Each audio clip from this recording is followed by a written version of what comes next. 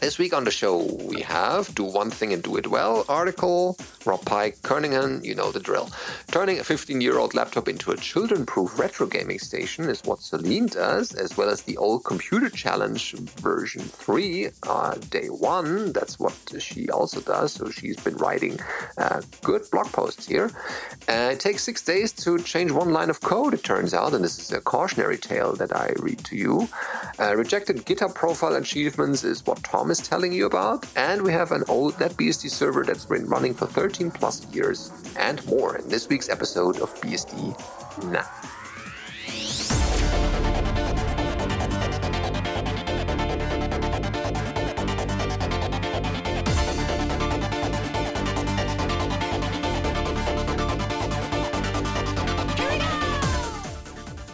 BSD Now, episode 525, Old NetBSD Server, recorded on the 30th of August 2023. This episode of BSD Now is brought to you by Tarsnap. Go to tarsnap.com/BSDNow, find online backup for truly paranoid people. And if you want to support this show in one way or the other, check out our Patreon page at patreon.com/BSDNow. And we thank you in advance for that. Hi, I'm your host, Benedikt Reuschling. And I'm Tom Jones. Welcome. I hope you had a nice summer. Ours is still ongoing. And although you didn't notice, since every week there came an episode for you, we did some pre-recordings, and so we could enjoy our own summers a little bit. And yeah, that went quite well. And now we're back with this episode, going right into the headlines, starting with Do One Thing and Do It Well. So that may sound familiar to Unix folks, right? That's the old mantra. And here it comes directly from, you guessed it, Kernighan and Pike were right. One thing and do it well. Why there are so many pop-ups on this website? It's medium.com. And that's why. We're off to a good start here. Extensible programs. So not a medium amount of pop-ups. Oh, of course, right? Not. Okay, Kernighan and Pike were right. Do one thing and do it well. And the subheading is, extensible programs like Obsidian have achieved a holy grail of software architecture after decades of failed attempts. And Keaton Brandt wrote this, I gather, from there. And there's a nice picture of Rob Pike and Brian Kernighan on our show notes. You can find the article, of course, but the article reads, in October 1984, two ideologies published a radical manifesto. Sort of. Program design in the Unix environment, there's a link to that. That's cat.v.org. That's probably also known to a lot of people. And by computer science legend, of course, Brian Kernighan and Rob Pike articulated a pattern for software architecture that both men had already spent years fighting to preserve. Admittedly, as far as manifestos go, it's about as spicy as you'd expect from two Canadian engineers. Its most pointed jab is that memorable line from the abstract.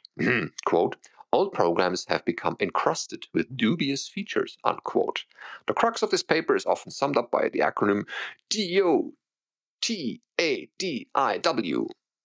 This is like... I've never heard this before. WYSIWYG, right? Catchy. It's hard to pronounce, but it stands for Do One Thing and Do It Well.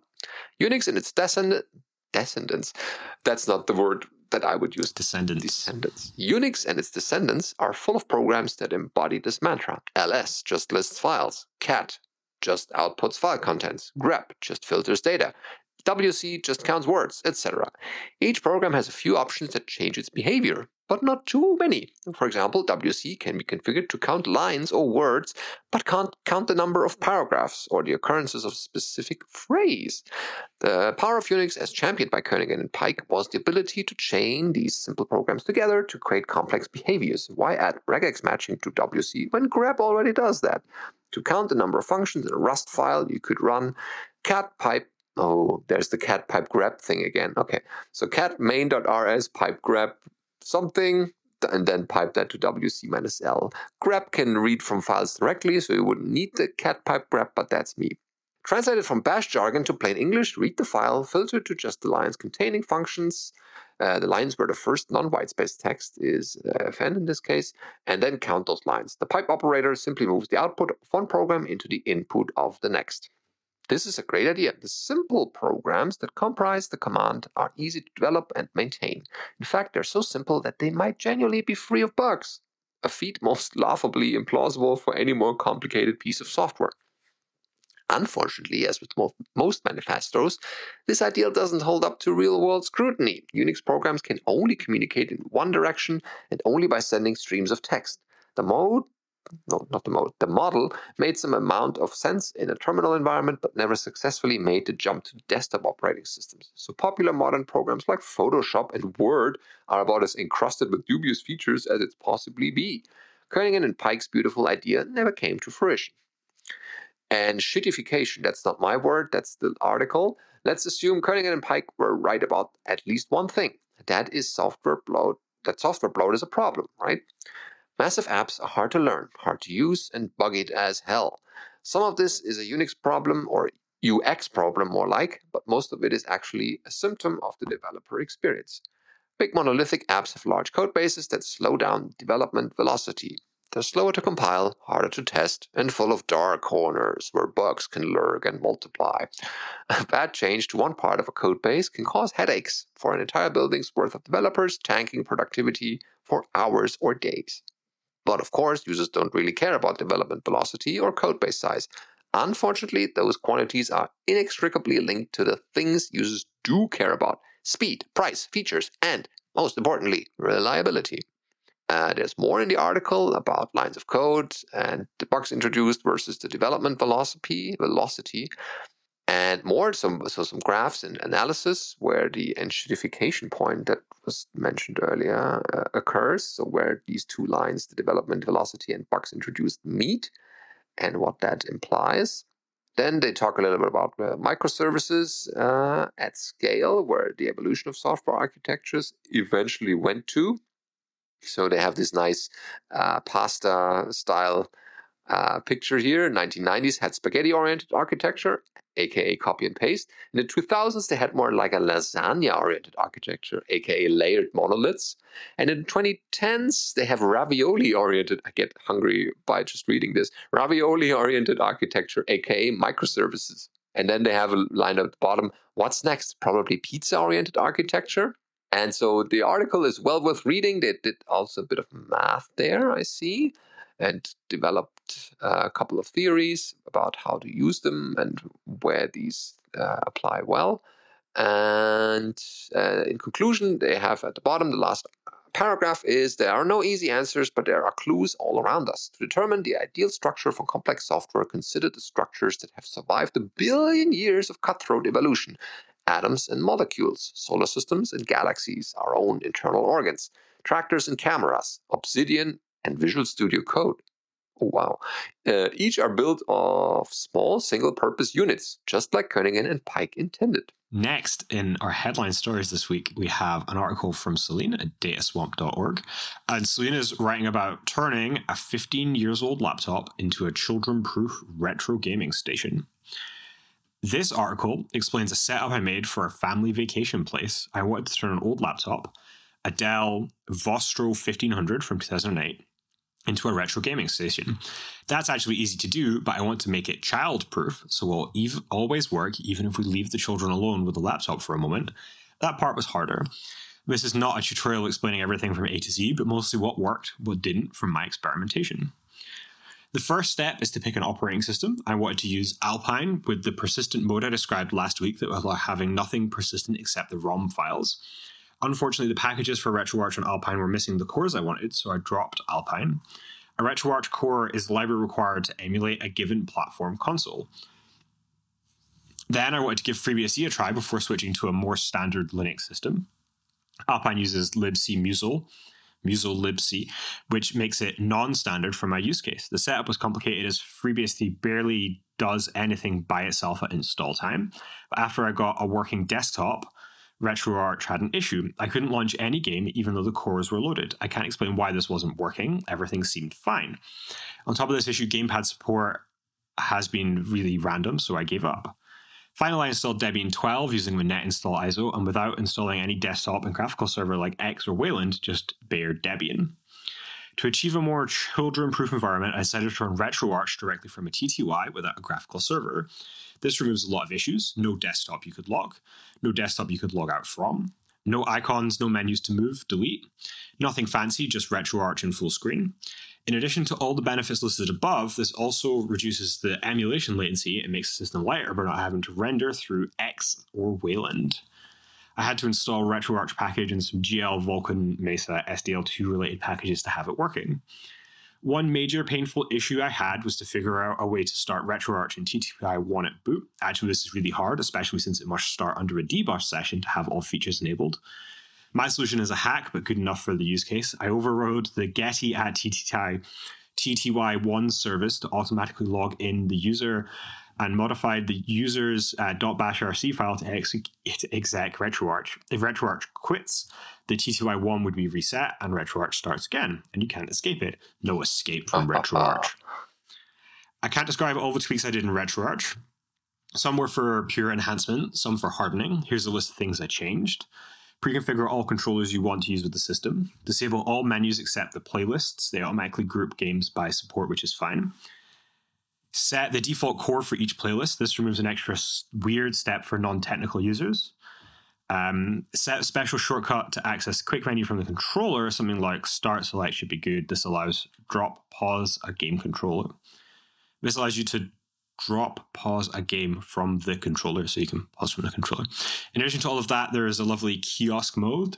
This basically just allows you to password protect all the settings in RetroArch. Once you're done with configuration, enable the kiosk mode, nothing can be changed except putting ROM in favorite. I configured a few more extra things to make the experience more children-proof. Grub can be a major issue if a child boots up the laptop and presses a key at grub time. Grub time.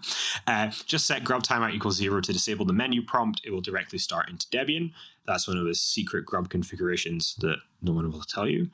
The computer doesn't need to be connected to any network, so I disabled all services related to network. This reduced the boot time by a few seconds and will prevent anything weird from happening.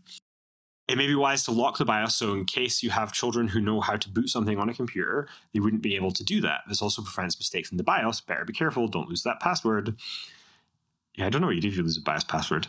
The Plymouth splash screen. If you want your gaming console to have this extra thing that will turn the boring and scary boot process into something cool, you can use Plymouth. I found a nice splash screen featuring the Optimus head from Transformers while the system is loading. It looks pretty cool. And surely this will give some more charm and persona compared to the system boot process. This delays the boot by a few seconds, though. Why? I have so many questions from this, and none of them are related to the article. RetroArch is a fantastic software for emulation. You can even run it from a TTY for lower latency. Its controller mapping is really smart. You have to configure each controller against some kind of reference controller, and then each core will have a map from the reference controller to convert into the console controller you're emulating. This means you don't have to map your controller for each console just once. Doing a child-proof kiosk computer wasn't easy. I'm sure there's room for improvement, but I'm happy that I turned a 15-year-old laptop into something useful that will bring joy for kids and memories for adults without them fearing the system will be damaged by kids, except physical damage. But hey, I won't put the thing in a box. Now I have to do some paint job for the laptop behind the screen part to look bright and shiny. Cool. Thanks, Celine. Nice project.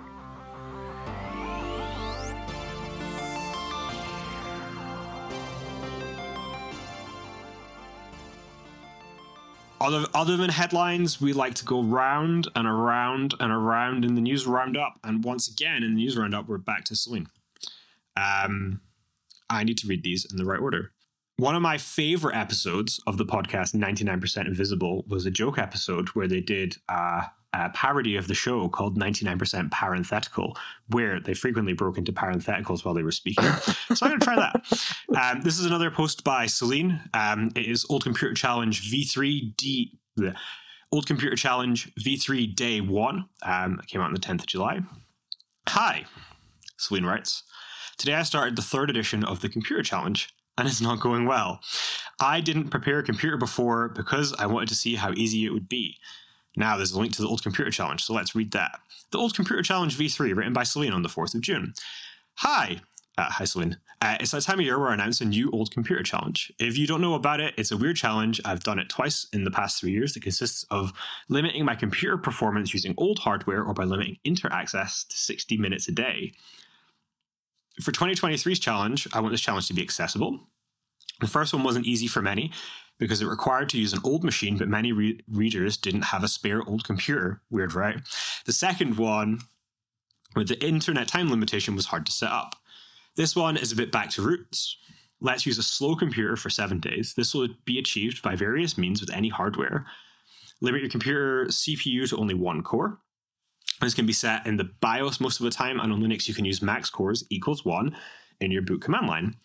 On OpenBSD you can use the bst.sp kernel for the duration of the challenge. Limit your computer's memory to 512 megabytes. No swap limit. I think it means unlimited swap. This can be set on Linux using the boot command line mem equals 512 MB. On OpenBSD, this can be achieved a bit by using a similar data size max equals 512 in your login.conf for your user's login class. Okay. Set your CPU frequency to the lowest minimum, which is pretty low on modern hardware. On Linux, use the power save frequency governor. In modern desktop environments, the battery widget should offer a way to set the governor. On OpenBSD, run apm-l. Okay, that's the context for the challenge. No, I need more. Sorry. Frequently asked questions. If you use a computer to work in, it isn't affected by the challenge. Keep your job, please. Don't use it to circumvent your regular slow computer. If you use a computer with lower specs, this is compliant with the challenge rules. Feel free to ask me questions. I want this to be as easy to everyone to have fun together. I can update this blog post to make things clearer if needed. GNOME desktop doesn't start with 512 megabytes of memory. That's, okay. Yeah, already quite hungry. Okay. I had to go back. Okay, so the first bullet point after Computer Challenge V3, which is the article we pushed onto a stack and we've now popped. Main computer, Ryzen 5 5600X with 32 gigabytes of memory, running Cubes OS. Well, Cubes may be the worst OS for that challenge because it needs so much memory as everything is done on virtual machines. Just handling USB devices requires 400 megabytes of memory. Cool. Main laptop, T470 running OpenBSD 7.3. For some reasons, the memory limitation isn't working. Maybe it's due to the hardware or the 7.3 kernel. Main laptop running OpenSUSE Micro OS in dual boot. Is that 2 different operating systems? I'm not sure. Reducing the memory to 512 megabytes prevents the system from unlocking the LUKS drive. Isn't that the crypto thing? Yeah. Okay, sorry. So little memory, little fun, little use. Hitting untested parts of the stack. Celine continues. The thing is that I have some other laptops around, but I'd have to prepare them with full disk encryption and file synchronization to have my passwords, GPG, and SSH keys around. With this challenge, in its first hour, I realized my current workflows don't allow me to use computers with 512 megabytes of memory. This is quite sad. A solution would be to use the iBook G4 laptop I've been using since the beginning of the challenges, or my T400 running OpenBSD current. They have really old hardware, and the challenge is about allowing more fancy systems. I'd really like to try Alpine Linux for this challenge, so let's wrap something around this idea. Extra or tips. If you join the challenge, here's a previous guide to limit your memory of your system. For this challenge, you also need to use a single core as lowest frequency. On OpenBSD, limiting the frequency is easy.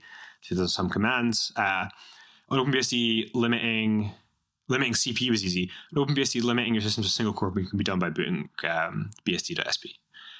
Cool. Thanks, Celine. I can't wait to read the follow-up to this in the future. How it goes, how it went, yeah. It sounds like such a nightmare. I think the memory limitation thing on OpenBSD is probably just not being tested. It's probably another flag which would get the kernel not to populate the page table, so it doesn't have so much. I know FreeBSD can do this. Yeah. I mean, with all these embedded devices around, with like Raspberries that only have so many, or at least the first generation, only so much memory available, you would kind of think that there's software that would run on these, but apparently everything is hungry for main memory now.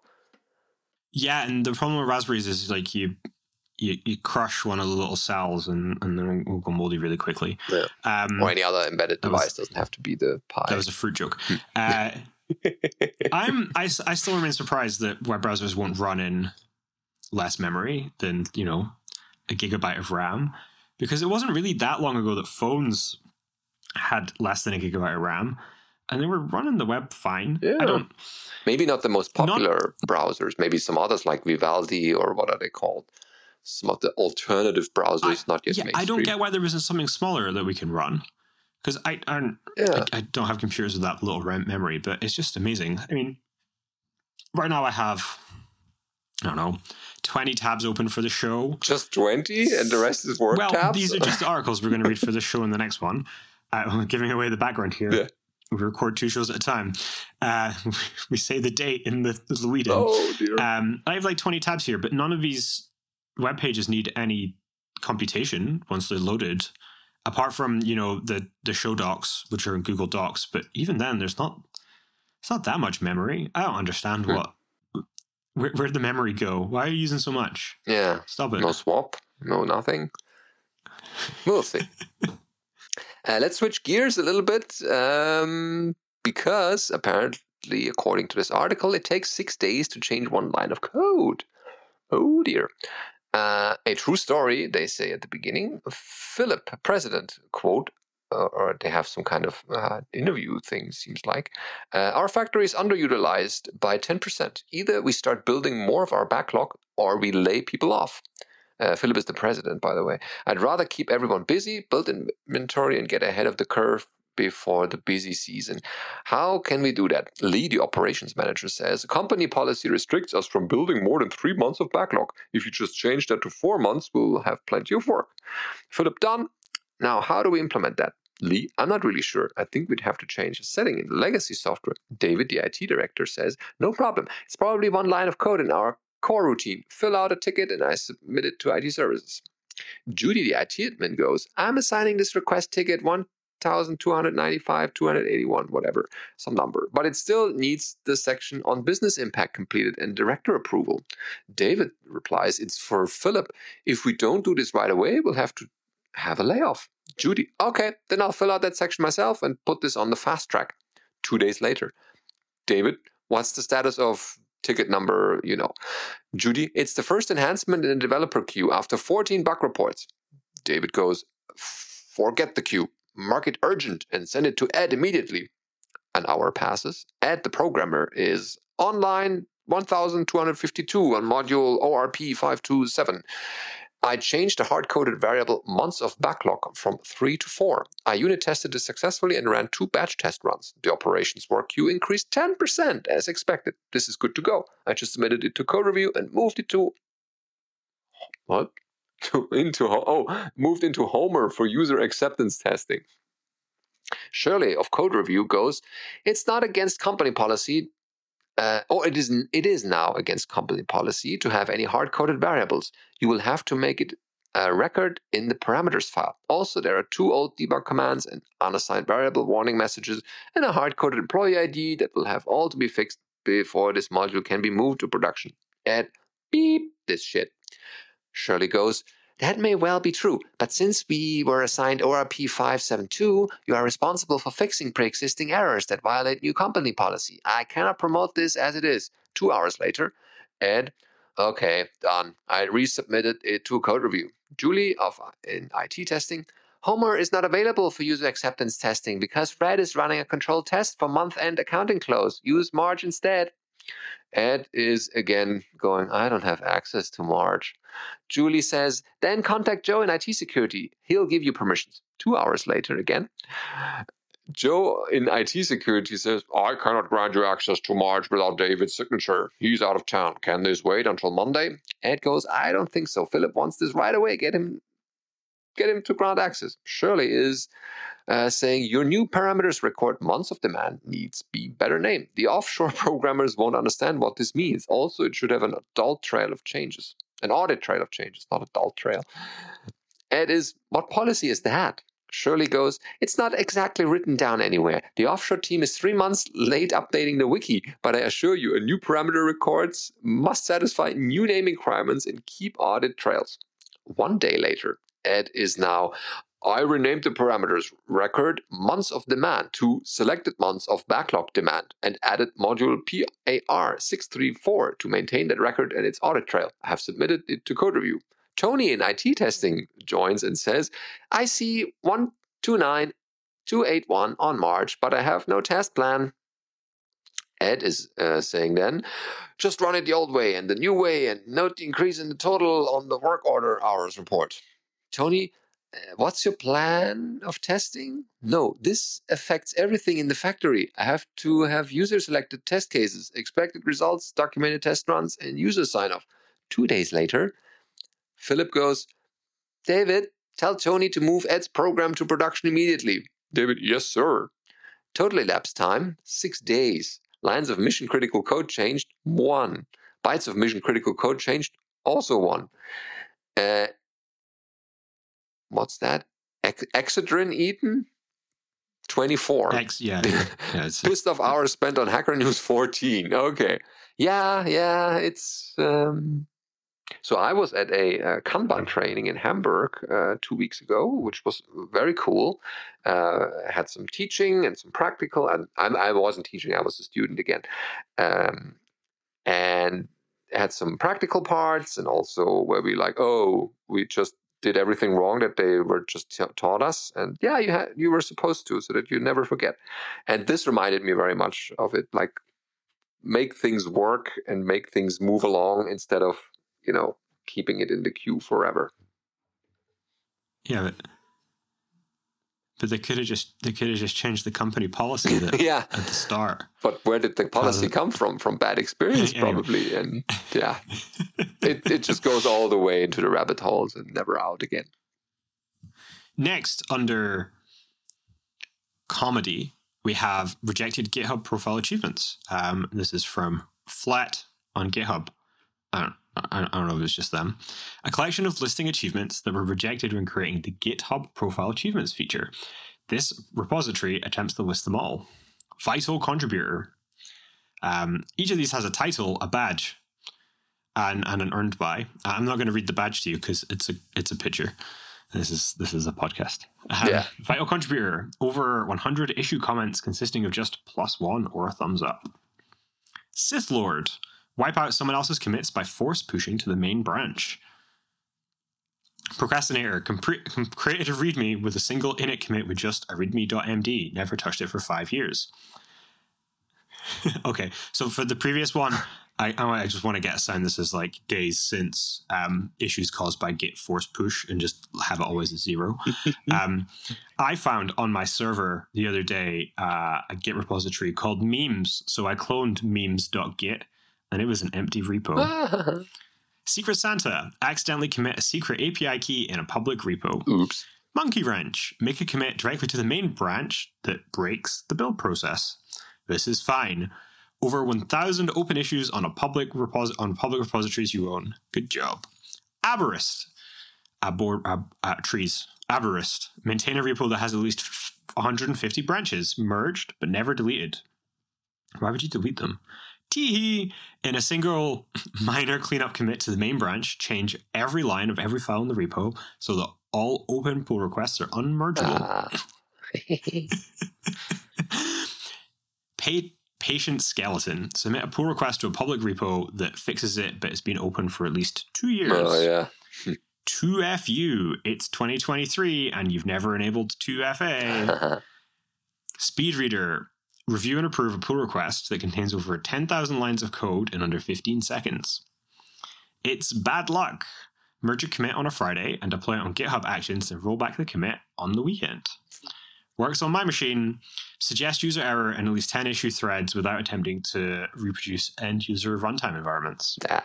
Log this. Have log4j2 version 2.0 to 2.17 as a dependency in your project. Ouch. Author's note. This is a joke. It's by Schweinepriester / GitHub profile achievements. Okay. Yeah, Germans know what a Schweinepriester is, so yeah. They have some other cool things in there. All right. Yeah, it can be fun in working in IT sometimes.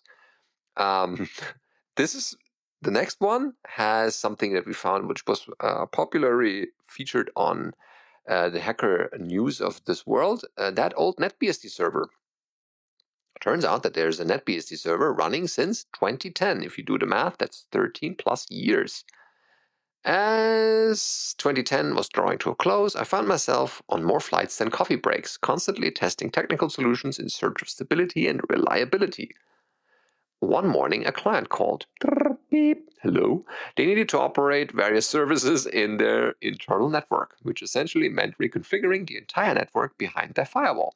They required a DHCP, an internal DNS, an Apache plus PHP server for some internal and a couple of external websites, a file server accessible via both NFS and Samba, as Windows PCs needed access, an internal SMTP connecting to an external relay to ensure faster email dispatches for employees given their unstable connectivity, and a few other nuances. My task was to set all this up within a tight 2-day window. Given the constraints, I opted for my top choice of time for such tasks, NetBSD. I suggested the client invest in enterprise-grade hardware. However, they insisted on using a server that they already had, assembled by a local vendor with gaming-quality parts, quote-unquote. Though they claimed these were high quality, it was clearly consumer-grade, lacking dual power supply, remote management capability, and fitted with consumer-grade hard drives. I always had that feeling that I wasn't their first choice for the job. Perhaps someone had bailed on them and they had settled for me. They had originally intended to implement everything on Windows 2008 Server, but I persuaded them to try my solution. With the hardware in hand and less than 48 hours on the clock, I dived in. The operating system, as mentioned, was NetBSD 5.1 back in the day. I compartmentalized these services running several XenDOM-U, my favorite solution at the time, over the NAS and KVM on Linux. This involved creating multiple partitions on 2 disks and setting up a unique RAID for each DOM-U. This is the DOM unprivileged, After successfully setting everything up, including an external connection to my OpenVPN hub, I handed the server back to the client. Checking in a month later, the feedback was mostly positive, save for some SMB latency issues. Over the next 2 to 3 years, I made occasional adjustments to the machine, but then lost touch with the client. By 2015, my OpenVPN hub was discontinued, taking with it many older or defunct servers, including that NetBSD server. Fast forward to February 2021, the phone rang.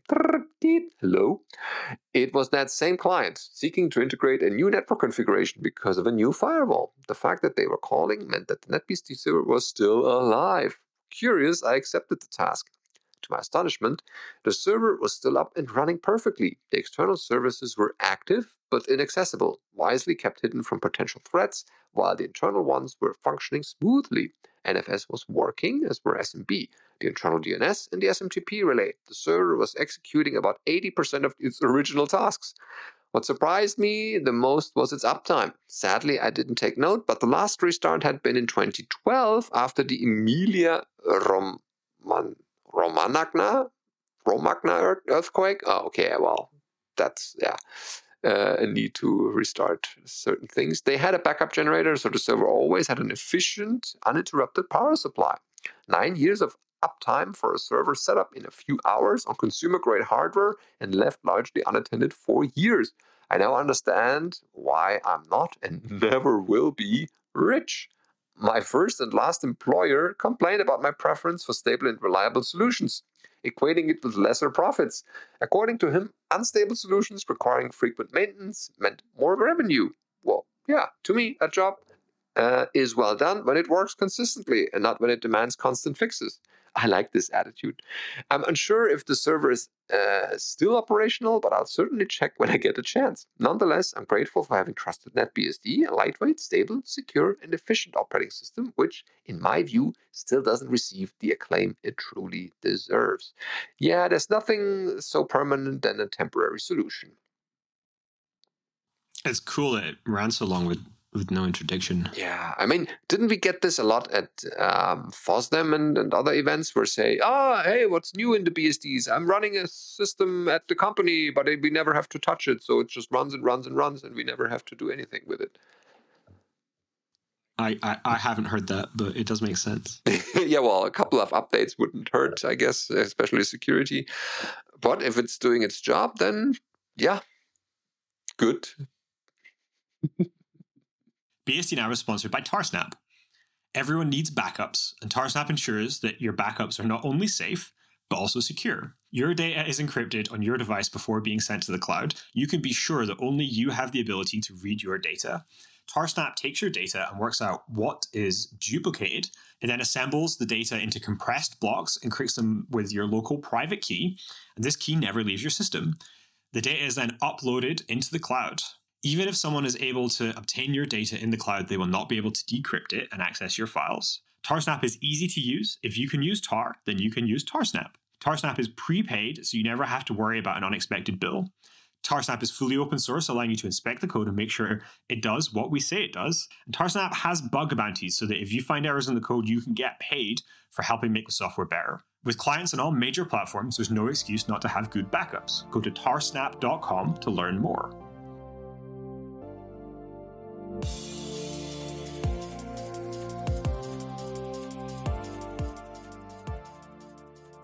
Okay, we do this show with your help, and you get to contribute by giving us feedback and questions. Oh, yeah. If you would like to have your question or comment or suggestion or your idea just read out on the show, you can send us an email at feedback@bsdnow.tv, and we'll put it in the queue.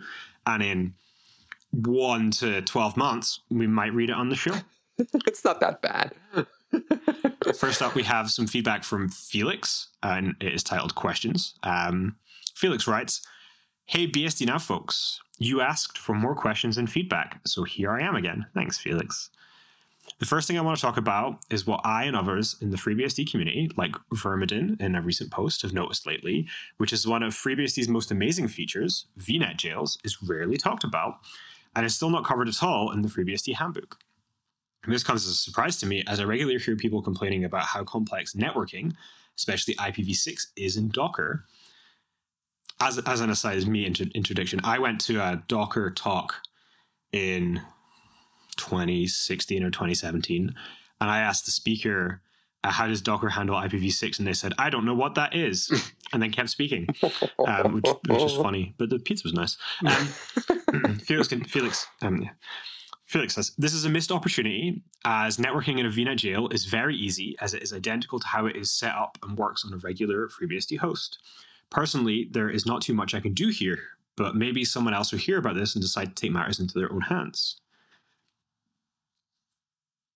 Speaking of networking, I recently tried IPv6 with Slack on FreeBSD hosts and VNet jails, but what I could not figure out was why I could not get RT-sold to install an IPv6 default route unless I rebooted the host or jail. Online, I have found others asking why this doesn't work in several places, but have yet to find a solution. With IPv4 and DHCP, this is not necessary, and at this point, I don't know if this is a bug or if it is by design. What do you think about this? Thanks, and keep up the good work. Felix. Thanks, Felix. Yeah, people should write more about VNet jails.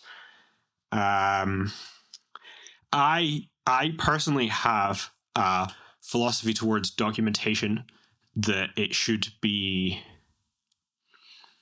that documentation and examples should be executable as much as possible in a tutorial style without permanent modifications to the system.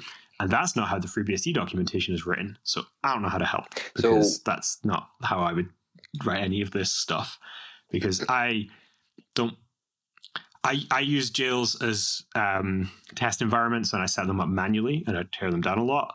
And I do this just all with direct jail commands. And so I don't actually know these parts. But this is a great opportunity to start contributing to the docs part of FreeBSD.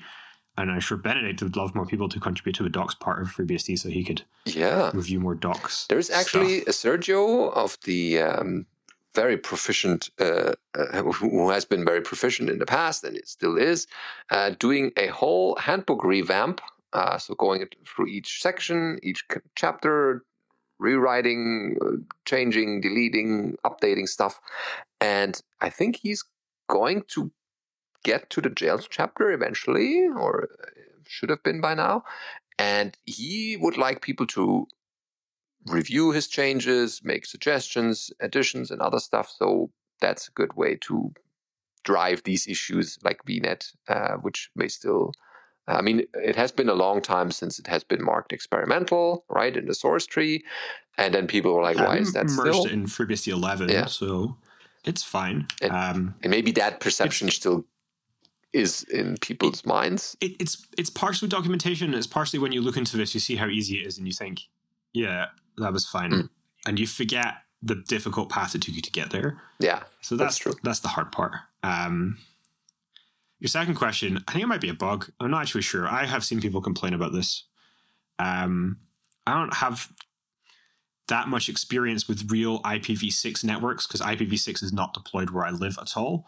And so I have always been given static addresses in workplaces, or I get static addresses in cloud providers. And so I don't get to play with any of the fun stuff. Yeah. So yeah, I don't know. I mean, it shouldn't be too hard to set up a test environment for this. And that would be a good way to reproduce it. This question is a great place for someone who wants to start contributing to FreeBSD. I mean, you could start writing jail stuff, or you could start debugging why Slack don't go.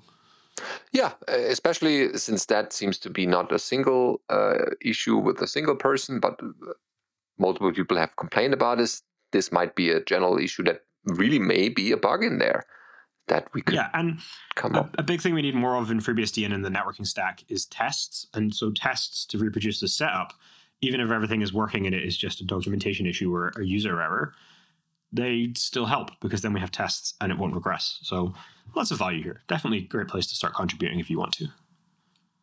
Thanks, Felix. Or if someone knows this, how to do this properly or where the bug may be, then send this to feedback@bsdnow.tv. We'll cover this and link that back to this issue.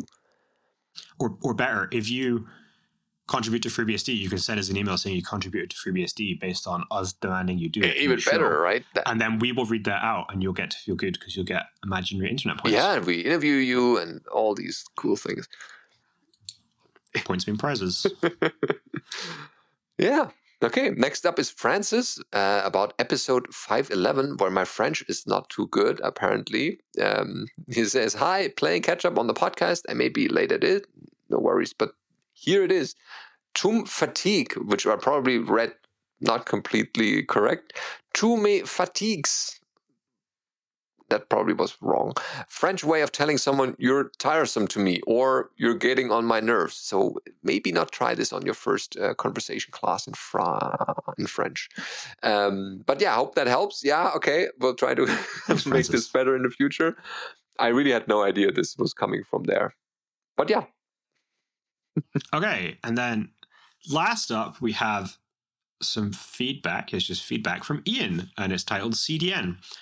And Ian writes, just dropping a quick note, because this is actually something we did ourselves. I've actually done this twice, once at a former employer who did video streaming, and again at Stadia Maps. As you said, at least in some cases, the CDNs are really just built on major cloud vendors.